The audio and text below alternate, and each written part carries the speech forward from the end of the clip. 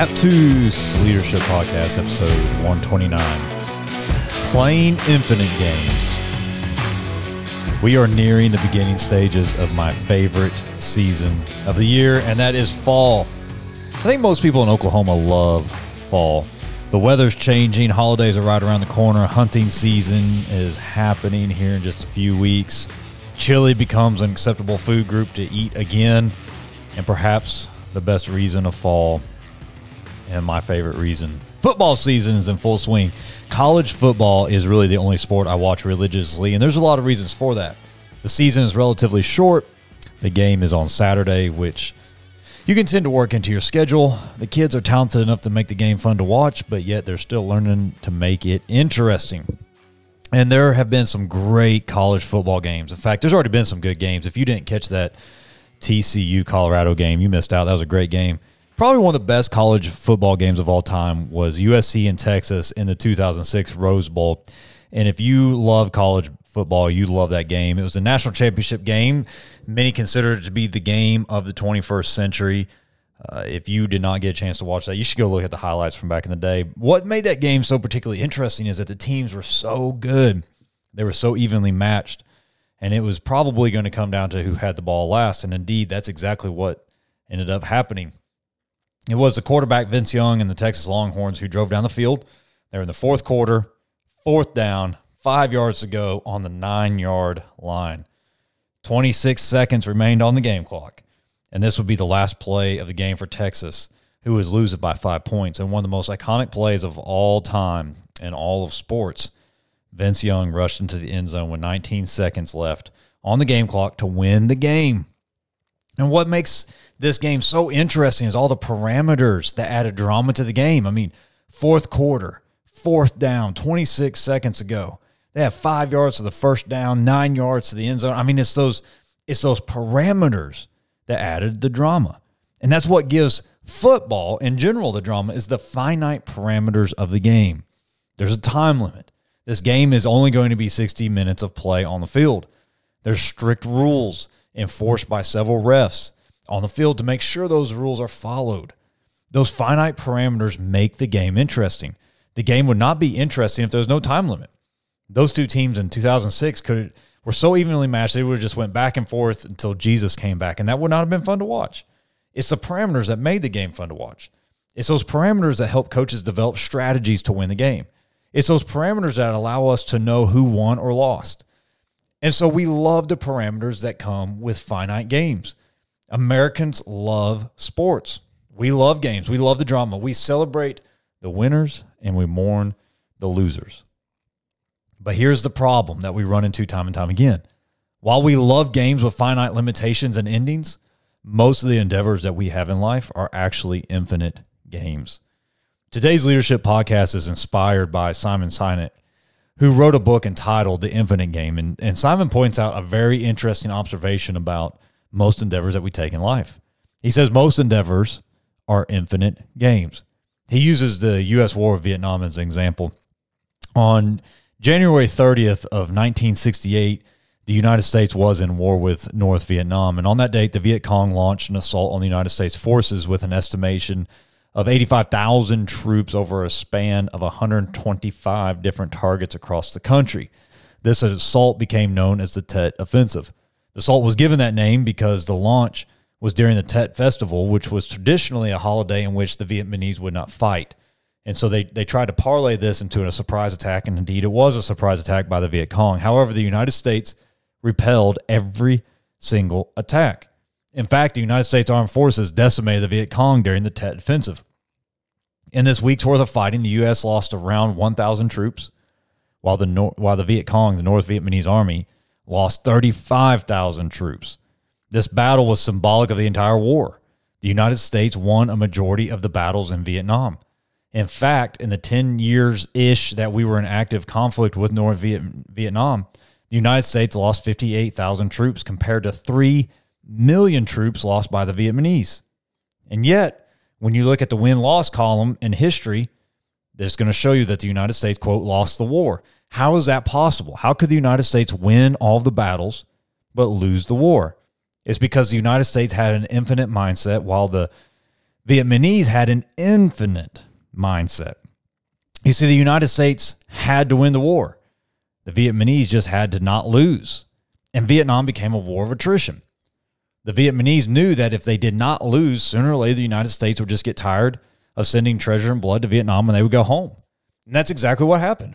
And this shouldn't have surprised any of us because this is exactly how the United States won her independence.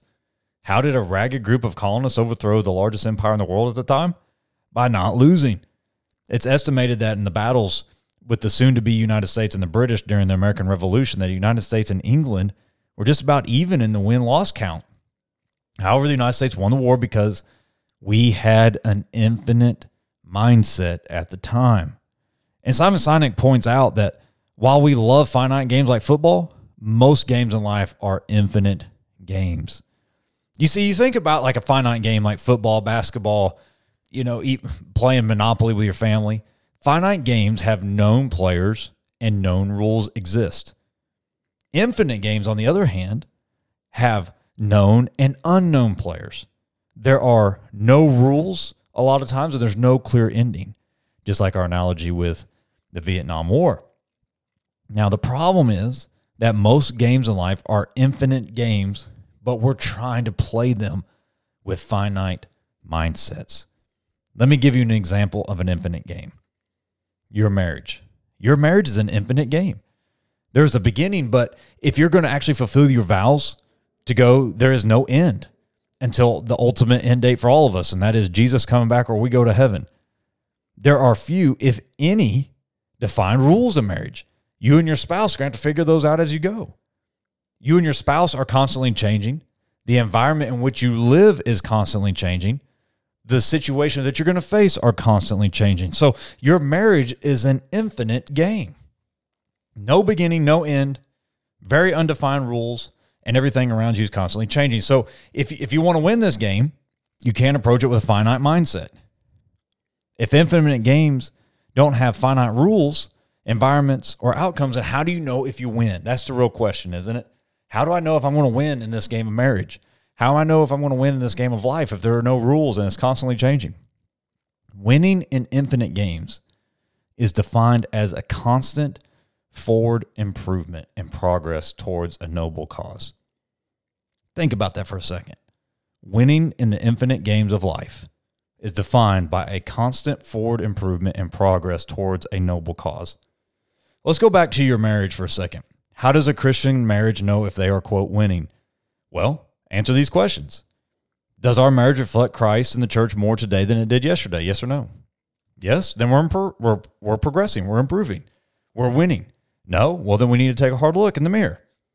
We need to ask ourselves, do we love each other better today than we did yesterday? Are we growing closer today than we did yesterday? It doesn't matter how good or bad we were yesterday. The only thing that matters is, are we progressing towards the noble cause of having a Christ-honoring marriage? If you approach the infinite game of marriage with that mindset, then you know you're going to be happy, healthy, and whole. But here's the rub. We like fixed rules and environments and outcomes. And as a result, we try to approach these infinite games like marriage with finite mindsets. And think about the danger of approaching your marriage with rigid, finite mindsets.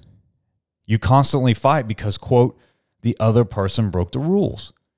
The goal of, quote, living happily ever after is never achieved because the standard is too high from the go. Or worse, you really do have a happy marriage for 10 years, but now you're bored because you've, quote, won the marriage game, and now your eye and your heart starts to wander somewhere else. So what does this concept of finite versus infinite have to do with church? Well, I think the answer is pretty obvious. The calling of church leaders is to an infinite game. I mean, Jesus commanded us to go into the world and make disciples, followers of Jesus Christ. And that's a game that's never going to end. That is an infinite game until God says it's over. There is no finish line. We never get to stop preaching the gospel. We never get to stop raising up deacons and elders. We never get to stop showing compassion to the hurting and to the broken. There's no end date to when the kids don't need quality leadership. There's no end date when we don't need Christ-honoring men in our churches and our communities. Jesus made it clear, no one's going to know when the Father's going to send his son back to bring this thing to a close. He's the only one. So we're in an infinite game until he puts the expiration date on it. So we don't know that expiration date today. Furthermore, the challenge for a lot of churches is the environments that we're operating in are constantly changing and moving. The rules aren't the same today as they were yesterday. The world is different. And so we're going to have different tactics and strategies than we had yesterday. We're going to have to start thinking a little different on things. Of course, we know the message doesn't change. However, how we approach presenting and doing the work of the ministry is going to have to be contextualized. We see this in the Bible. Everywhere they went, they contextualized the ministry. So we have to adapt our tactics and our strategies. And just as there are some negative consequences in your marriage and have some negative impacts when you have a finite mindset and an infinite game, so too that same thing can happen in ministry. With finite mindsets, we worry about numbers in church. In infinite mindsets, we worry about being healthy and reproducing. With finite mindsets, we worry about events. But with infinite mindsets, we worry about systems that produce sustainable health. With finite mindsets, we worry about instant gratification of, quote, success. With an infinite mindset, we worry about developing leaders that are going to follow us. Think about this. What good is it to have a 5,000-member church if no one is left in 10 years because we didn't have an infinite mindset? I prefer to have a 500-person church that was actually discipling people and planting churches in 10 years than growing really, really big and it just fizzles out when we're all gone. So there's some dangers in finite mindsets in church. There's some blessing, though, with having infinite mindsets. I mean, think about the blessings and the benefit of having an infinite mindset. You know, if you have a finite mindset and you have a bad Sunday, then you're just ready to quit. But with an infinite mindset, you understand that you're in this for the long game and you're preaching the word. And as long as you're preaching the word, people are going to get healthy. With a finite mindset and you lose a volunteer, you think your ministry is going to crumble. But with an infinite mindset, you understand that a new season brings fresh blood and it brings new passion, and that the ministry is going to be better when you bring new people onto the bus. With a finite mindset, you try something and it fails, and now you're worried about being a loser. With an infinite mindset, and you try something and fail, you understand that's just a part of the process of growth, and so it doesn't derail your joy or your peace in the Lord. Finite mindsets will cause you to push until burnout, and then you just quit. Or infinite mindsets teach you how to pace yourself for the long game. So stop and think about that just for a moment. There's a lot of benefits for having an infinite mindset, knowing that this is a long game, and I'm just trying to improve today from where I was yesterday. Now, the question then becomes this: what characteristics or mindsets would allow someone to succeed in infinite games of life? How do we develop that?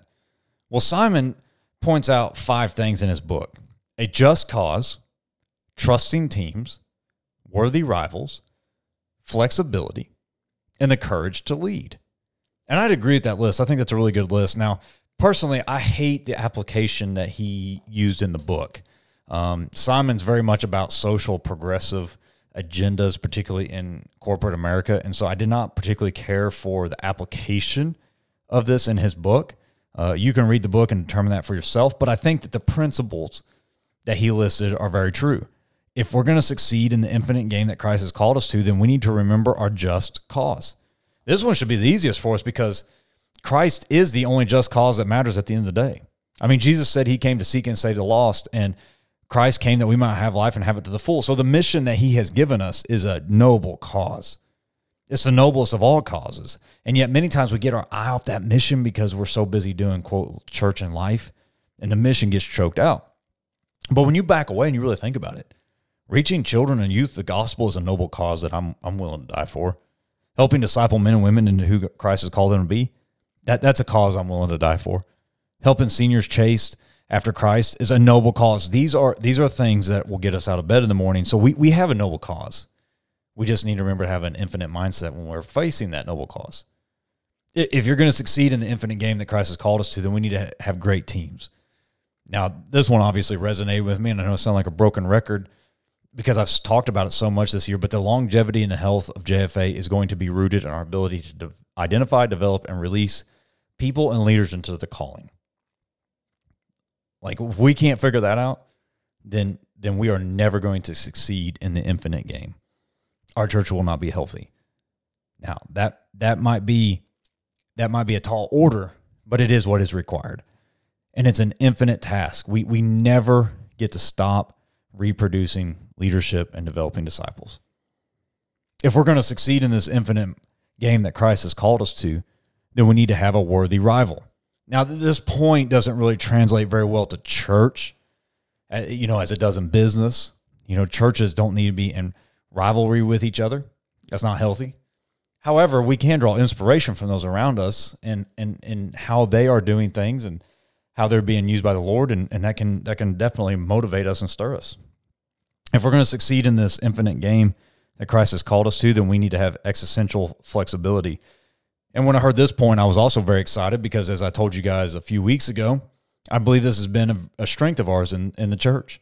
The willingness to adapt, to be flexible, pivot, adjust, has been a point of strength in our church in the last 3 or 4 years. The world we live in is very fluid. It's very dynamic, and so we have to be fluid and dynamic as well sometimes. So if we're going to succeed in church, we also need to have the courage to lead. The problem with operating in an infinite game is that you're never 100% sure who the players are, what the rules are in this season, or maybe even the environment you're in. So there's always an element of risk, trial, and error, and frankly, that's going to lead to a lot of failure. But if you're scared of those things, then we're in real trouble because we have to attempt things in the infinite game. And what's working today is not going to work tomorrow. And what works tomorrow isn't going to work the day after that. So there's constantly going to be this change, and we're going to have to get used to that, and we're going to have to get comfortable with it. So I want to close it out with this thought. A just cause, trusting teams, worthy rivals, existential flexibility, courage to lead. We are perfectly positioned for these things. In order to have this sustainable health, we have to think about the infinite game. And what that means is we have to start changing the metrics of success that we're using. We can really get sucked into the hard metrics that a lot of churches do.